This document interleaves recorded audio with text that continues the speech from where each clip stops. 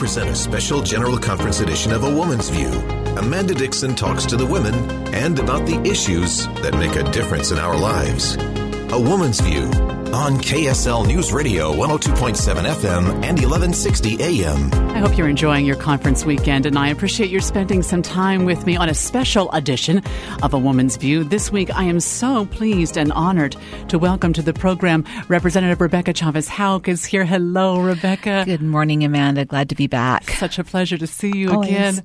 And I'm delighted to welcome to the program Representative Becky Edwards is here. Hello, Becky. Hello, Amanda. Thank you for coming. And Senator Deidre Henderson is here. Hello, Deidre. Nice to see you. Good morning, Amanda. It's a pleasure to be here. Thank you so much for coming. I want to talk today in a general way, and I'm sure we'll meander as we go, about faith and politics. And I suppose I'll begin, if it's all right with you, Rebecca, with did faith in any way have an effect on your decision to run for office? I've had the great opportunity to talk to people that are considering becoming ministers in my faith tradition. I'm a member of the Episcopal Church. And we do these days of discovery where we talk about discernment and speaking to our baptismal covenant of serving and seeking Christ in all other persons and doing his work. And I talk to them about vocation, the work that we do in the community and how that is part and parcel of living our baptismal covenants. And so definitely, I would say that definitely my spirituality, my faith tradition has helped me discern that this is part of what I do. Of course, there's other things that I do in my life that I feel are me living my baptismal vows. But there are clear words inside our baptismal covenant of how we are to serve and seek justice in the world. And this is one of the ways that I do it. So yes, definitely, it has guided me. I consider this part of my vocation. Did it guide you in your decision at all, Becky? Oh, absolutely. I am a member of the LDS faith, and for me, I look to some of the legacies that we have in our church, and great women, great leaders throughout time, and really I'm inspired and have been inspired by that legacy of service and the commitment to community, to making things better. And that vision that my faith has given me has really formed, I think, the framework for my service and framework for how I see the issues and my perspective on things. And it's been really a guiding light for me during my service as an elected official. What about you, Deidre? Did it have an effect on your decision? Well, yeah, it absolutely did. And I think I can join these other ladies in saying that my faith is the foundation for my life. It also is something deeply ingrained in me. I'm also LDS, and we believe that that our Constitution and our government are inspired, and that we have a privilege here in America, and that we have to be part of protecting that freedom, religious freedom, our self-government. Those are very important principles to us as a religious people, and very, very important to me as an individual. And so that played a large part into me wanting to get out and have my voice be heard and represent the people in my area in the Utah State Senate. So if it had an effect on your decision to run, your faith had an impact on your decision to run. Now that you're in the Senate, does your faith have an impact on the issues you pursue, on the legislation that you support or write? Yes, absolutely. Now, not every piece of legislation or every law is something that I personally believe I would take part in. For example, LDS people don't drink. We don't smoke, but we don't prohibit those things. Those things are still legal. So, yes, it does provide that foundation, but it's certainly not some kind of, theocracy. Right. Does it have an effect on the legislation, the issues that you're interested in, Becky?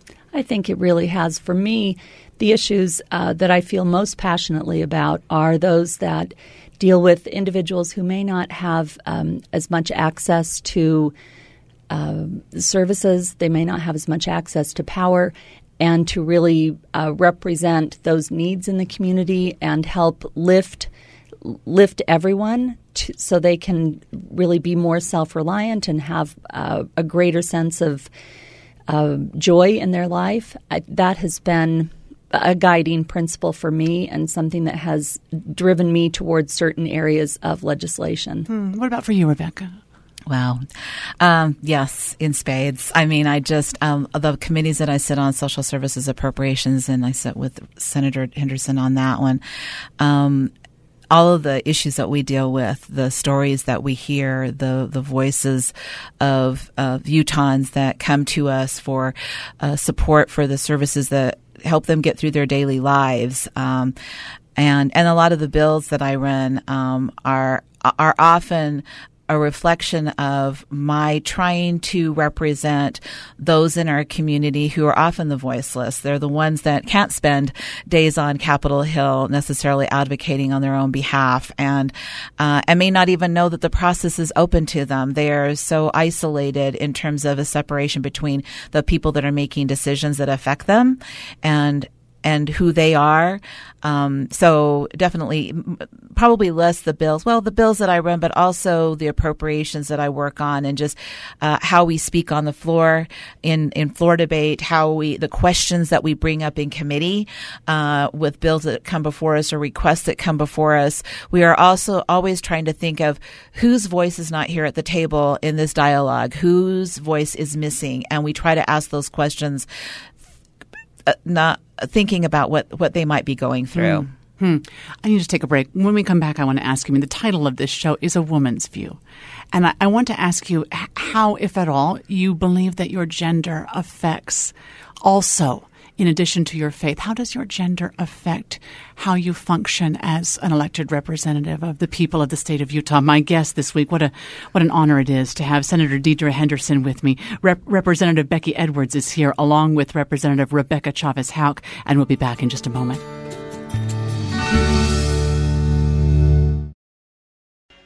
You're listening to a special General Conference edition of A Woman's View on KSL News Radio. And a happy Sunday morning to you. Thank you for spending some time with us on this special conference Sunday. Representative Becky Edwards joins me with Senator Deidre Henderson and Representative Rebecca Chavez Houck. And we're talking about faith and politics on this Sunday. But this is a woman's view. And if they'll indulge me, I want to ask them this question that I'm sure they probably get annoyed with being asked. And so forgive me in advance for asking you, is there any part that is played in your role as elected representative by your gender? Becky, do you think that's relevant, or is that not even is that a question that should not be asked anymore? I think it still is relevant. I think on the Republican side in the House, we have 63 of the 75 members are Republican, and of those 63, there are just 3 of us women. On the Democratic side, there are 12 Democrats in the House, and 7 of them are women. So the Democrats do a better job, at representing women within their body. But as I look around in our majority caucus, and there are just three women, Representative Kim Coleman, Representative Sophia DeCaro, and myself, along with 60 men. That's quite a minority. We're in a super minority there. And why that matters is that I do think women do have a unique perspective on things. They have a unique process that they go through in terms of working with their colleagues. Women tend to be more collaborative. Women look at issues from sometimes a different perspective, because our work as women, both our work in the home and our work in the professional fields, sometimes allows us to interact with a different group of community members than men do, and we rub shoulders with moms and people in schools in our communities. So our perspective is different. We're sometimes hearing different voices. And as we work to represent those voices, it deepens the discussion and it broadens, I think, the perspective on the issues that we talk about. It's incredibly important. And there are lots of groups in the community, Real Women Run, the Women's Leadership Institute, and others that are making an effort to do outreach to women in the community and saying, your perspective matters. what you're doing right now, regardless of your age, regardless of your professional or work background or home in your home, in your community, your experiences that you're having right now are preparing you for an opportunity to serve, and those are valuable experiences and something that could be real contributing factors in discussions about state policy. So I think it's very, very important. Yes, so beautifully said. Senator. Well, I echo all of the things that Representative Edwards said. It's so important, I think, to have this different perspective. Women have a different perspective, whether we want to admit it or not. We do. It's not better. It's not worse. It's just different. And there are so many times when my perspective adds a little piece to the puzzle that wasn't there before. In the Senate, in the Utah Senate, there are 6 women total out of 29. 3 of them are Democrats, and 3 of us are Republicans. But we have 24 Republicans, and 3 of us are women. So we have better odds, I guess, than the House does, but not much. And when I was elected to the Utah State Senate a few years ago, I doubled the number of Republican women in the Utah State Senate. There was only 1 there at the time. And one of the things that I found right off the bat is that my perspective, especially when I'm talking about policy with my colleagues, my male colleagues, they have their perspective, and it's not their fault that they don't have a woman's perspective. They're not a woman. Right. And that's okay. That's okay. But there was one issue, a tax issue, dealing with the sales tax on food, for example, that they were talking about in a way that I had to finally say, look, I don't know how many of you in this room have actually gone grocery shopping with a calculator before, but I have. And I want to share my perspective with you on how increasing the sales tax on food would affect women and mothers who are trying to feed their families. Thank you, Deirdre. Thank you. I don't want to get emotional, but thank you. That is something that I know hundreds of thousands of Utah women needed them to know. And you're right. I don't blame them for not knowing, but it's just not an experience that they've had. The beautiful thing about the Utah legislature is we're a citizen legislature.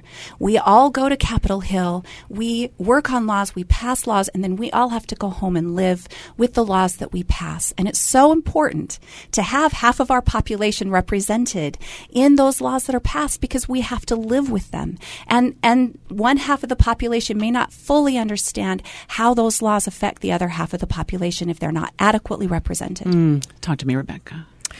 Well, I don't know much more I can. I mean, both points were very well put. I mean, I think the only thing that I would add to it, and it is changing. I think that we have more in our body, both of our respective chambers that are younger men that have been fathers, that have shared child rearing and managing household responsibilities.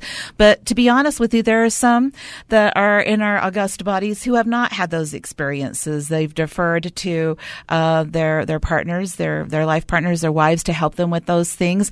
And I think we do bring that perspective that Senator Henderson just provided of what it's like on a day-to-day basis to deal with some of the laws that we pass and what that looks like from a mother's perspective or a single mom's perspective. For example, we've got some on our body that have those perspectives, which is even more unique, I think, and sometimes more challenging when we look at things that we impose and not understanding, since we may not have those experiences ourselves.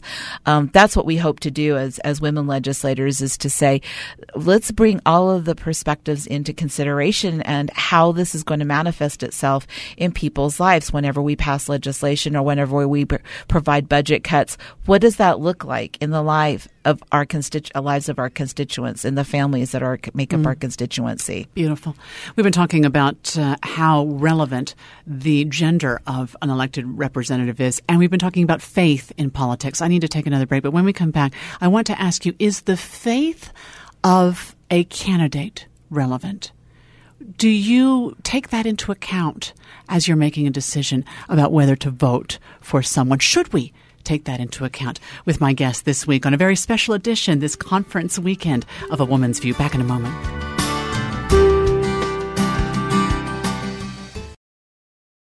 listening to a special General Conference edition of A Woman's View on KSL News Radio. Such a delight to have Senator Deidre Henderson with me this week on this special edition of A Woman's View. Representative Rebecca Chavez-Hauk is here, and Representative Becky Edwards also. And we are talking about, in particular, we are talking about their work as elected representatives, and we are talking about politics and faith and how those two intersect. And I want to ask the question about whether we ought to consider faith in the people who are running for office. Is that a relevant question, Senator? Well, I think the question of faith is relevant. Religion, maybe not relevant, but faith, yes. I think faith is important. I'll quote John Adams. He said that our Constitution was made only for a moral and religious people. It is wholly inadequate to the government of any other. So I think faith, regardless of what kind of faith it is, but faith in a higher power is very important to maintaining our freedom as Americans, because people of faith know that if they're not caught breaking laws here in this life, that maybe God will catch them in the next life. And so they're going to be held accountable at some point. Our religious liberty, our liberty as a whole, as Americans, our liberty is really only protected because the large majority of the people of the United States are willing to abide by laws that really are unenforceable. They're willing to keep the contracts that they make. They're willing to keep the promises that they make. They're willing to not lie and to not steal and to respect other people's property. And I think that those are things that are taught in church. They're taught by our faith, and they're adhered to because we believe that we're going to somehow be held accountable for our actions here on earth, even if we don't get caught here on earth, because we can't, as a government, we can't catch and enforce every single thing. And so we have to hope that our citizens will voluntarily obey those laws that really are not enforceable. Yes. Representative Edwards. I do think it's incredibly important. It gives a perspective into the sort of the soul of the individual, their belief system, how they view community members as brothers and sisters, and sort of a unifying factor that we're sort of all in this together, that we're not islands.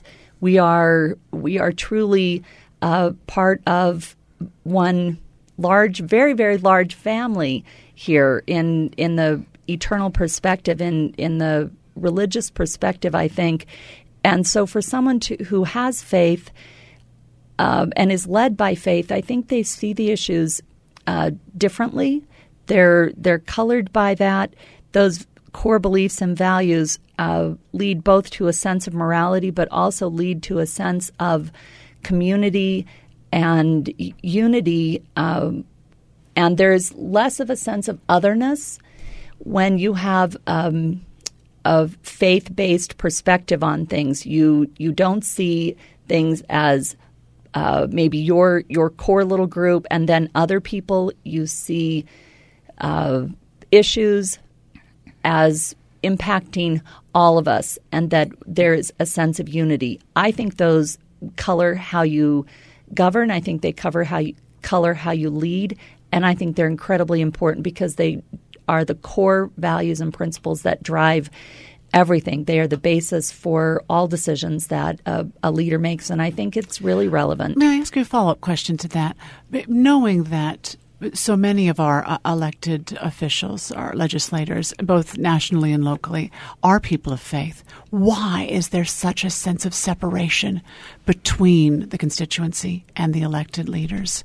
Why are the approval ratings, especially on a federal level, so abysmally low? If faith would lead an elected official to act in the best interest of their constituency, I don't understand. Yeah, and I think that's really some of the big frustration that people have, especially on the federal level, is that lack of perspective of some of those issues. And I think when politics becomes more pervasive in decision making, then you really do lose some of the the sense of cohesiveness in a community, cohesiveness even as a country. And that has led, I think, to a lot of the divisiveness we see in this election cycle on a federal level. As uniformly you talk to people and there is disappointment, there is real sorrow. I hear from people everything from disgust to just real heartbreak over the state of the election cycle we're in right now. And I think a lot of it isn't necessarily based on the policies that are being discussed, but they're really being based on the process and the way that people are treating each other, the way that our potential elected officials are treating us as citizens, and creating a sense of otherness that was not intended by our founding fathers, was not intended by any of our founding documents, and really doesn't move us ahead.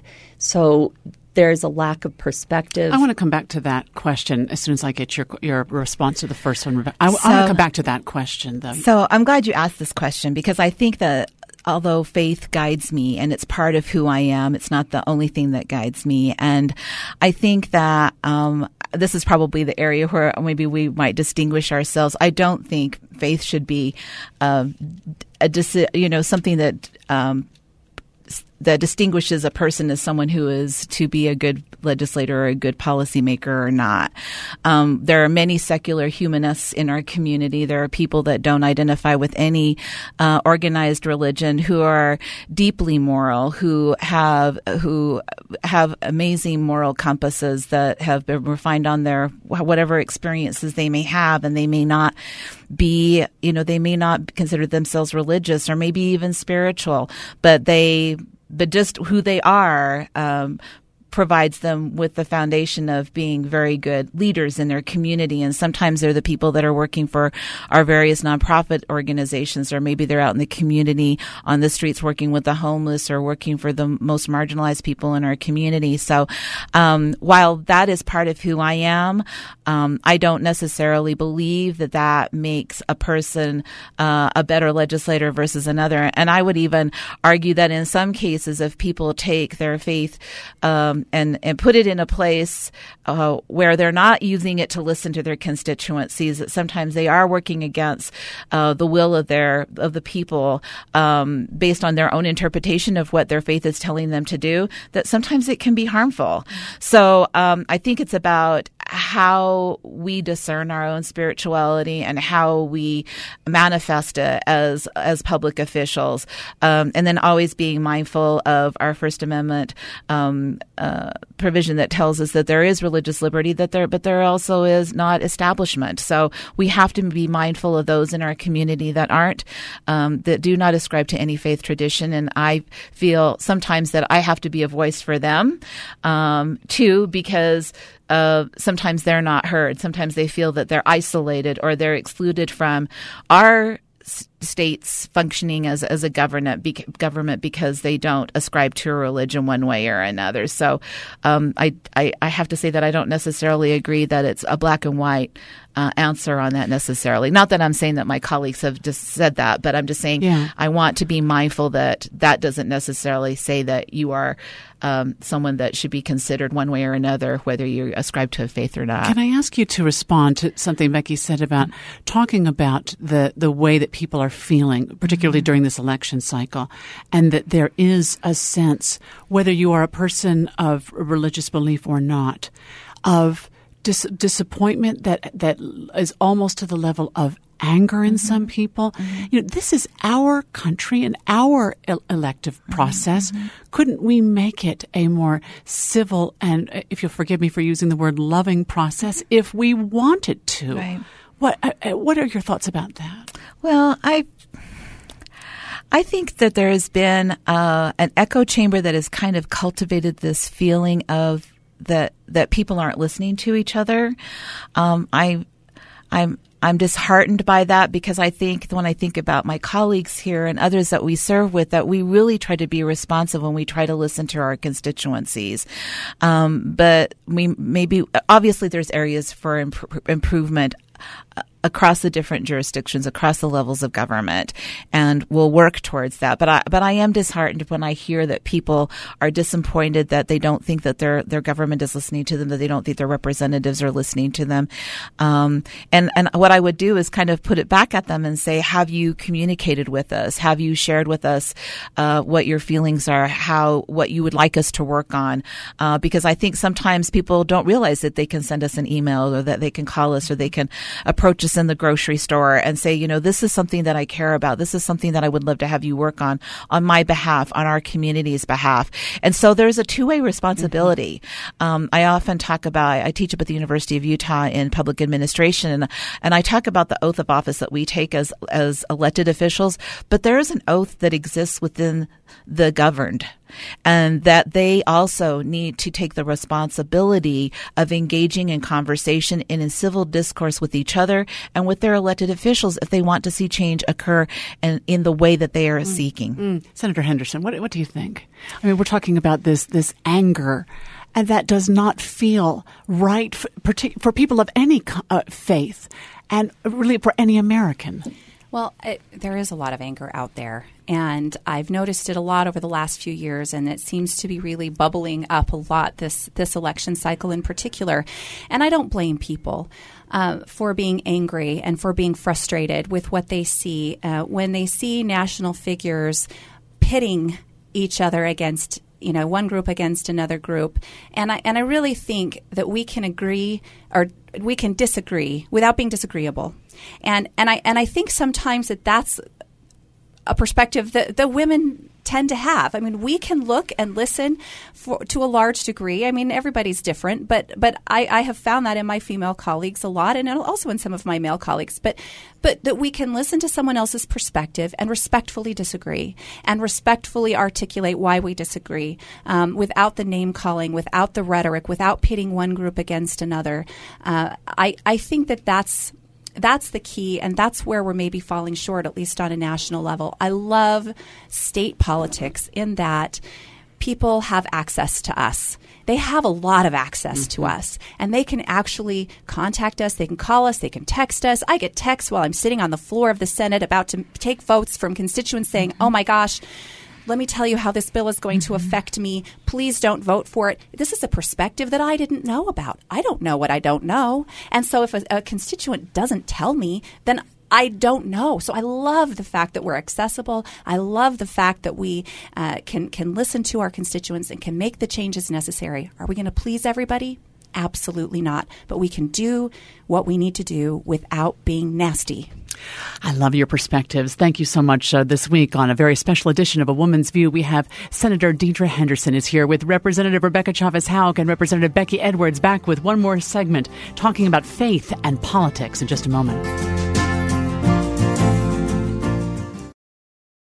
You're listening to a special General Conference edition of A Woman's View on KSL News Radio. Thank you for spending some time with me on this special Sunday. This week, Representative Becky Edwards is here with Representative Rebecca Chavez-Houck and Senator Deidre Henderson on this wonderful Sunday morning. And we've been talking about a number of issues, but focusing on the intersection of politics and faith. And you were talking about something during the break, Representative Edwards, about how you cannot please everyone all of the time. And you did something during the session. Would you share that? In the last few days of the session, things get a little tense. The hours are long, and the issues start to heat up a little bit, and it's difficult sometimes to remember to trust in the process, that everything's going to be fine in the end. And I saw a little quote come across my email that said, "You cannot make everybody happy. You are not a jar of Nutella." And one of the last days of the session, I saw this. I thought, oh, this is just perfect. So I printed out the quote and got little mini jars of Nutella and put them on the desks of all of my female colleagues and thought, this is just what we need to hear on day 44 of the legislative session, as a reminder that this process is messy, but it can and usually does work on a state level because we work together and we can collaborate. And it's worth doing. Even though you cannot please everyone, your intention is in the right place. You listen to everyone, and then you do your best. Correct, Senator? Well, absolutely. One of my favorite quotes from one of my favorite senators in the Utah Senate, David Hinkins. He was on TV once doing an interview, and they said, "What's the purpose of having legislative session every year?" And he says, "Well, the good thing about having one every year is we can fix all the mistakes we made the year before," and that is part of the process. And we do need to have faith in the process, as Representative Edwards said. It's a great process. It is not perfect, and it's certainly run by imperfect people. And none of us, well, hopefully none of us, would ever say that we were perfect, that we did everything right, because we don't. We're fallible. We're human. We make mistakes, but that's what the process is about. It's a continual thing, and we can make up for that the next year, hopefully. But I would love to point out that we in Utah, we may only have a few women in the Utah legislature, and we get knocked around a little bit for I don't know, not being friendly to women or something. And I just want to point out that Utah has a long, long tradition and history of being friendly to women's rights. We had the men in our state voted to give women the right to vote in 1870, 50 years before the 19th Amendment was ratified and giving the rest of the women in the country the right to vote. We had the right to vote. We had leaders, early leaders, female leaders in our state, Eliza R. Snow and Emmeline B. Wells, who were leaders in the women's suffrage movement. Emmeline B. Wells was buddies with Susan B. Anthony. She went and fought for women's suffrage on a national level. And so we should be proud of that. And we need to not forget that we have this wonderful tradition in our state. I love that. But before the time is gone, may I ask you this? Because I know that there are some who might be listening and have never considered or considered and then been discouraged by. But what would you say to a woman or the husband of a woman listening? How could running for office, expressing her voice, be an expression of her faith, Representative? Well, one thing I would speak to is that I remember when I was first elected and I took my oath of office, I got this wonderful note that my daughter, who was probably 17 at the time, wrote to me. And I have it on my desk. And she just says, "Congratulations, Mom. You are such an inspiration to me. I hope to be able to do half the things that you're able to do for people in our community. And I'm just so proud of you." And I think sometimes people worry that when women run for office that they're going to be taken away from their families and that they're not going to be able to live up to their other commitments in their lives. And I would just speak to women out there and say, think about the example that you provide to your children, both your male and your female children. My son feels the same way about it, that you provide a different role model to them in this new role that you provide. Mm-hmm. And I think sometimes women feel that they have to do everything perfectly. And we can speak to ourselves and say it's not about being perfect, but we know in our daily lives it's about sometimes just getting things done. Yeah. And that's the way we operate on the Hill. We operate on the Hill about getting things done the best we can. I mean, they say you only teach a child 3 ways. Example, example, example. Yeah. And so I would just implore women to not think it's an either or type of thing. You are an example to your children and to your community and to your spouses. All of our spouses they provide support for each other, and they're supporting us. They're amazing. We wouldn't be able to do it without our families. The time is almost gone, right. But Becky, share with me, how could running for office be an expression of faith?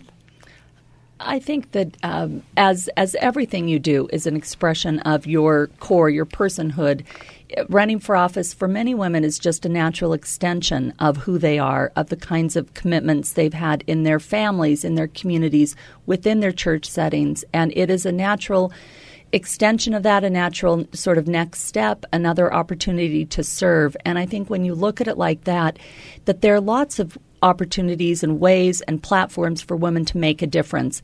This is simply another one of those. And you said from the beginning, Senator, that you felt that you had a voice. And I would encourage other women to express that voice, and that might be part of their faith. Absolutely. And running for office isn't the only way to express your voice, No. right? I was a stay-at-home mom. Well, I still consider myself, I'm still a stay-at-home mom. I do this part-time, and before that I worked for Congressman Chaffetz from my, home office, and technology is a wonderful thing. But what I believe in is the options and choices, and all of these things are available to people if they would only just take them. And there's a time and a season for everything. I did nothing but wipe noses and bottoms for 13 years, and I loved it. That's what I wanted to do, and I wouldn't have been able to do this at that time. But there are lots of different ways to serve your communities. I'm inspired by all three of you. Thank you so much for coming and sharing. Please come back and see me again. Enjoy the rest of your conference weekend, and we'll see you next week on A Woman's View.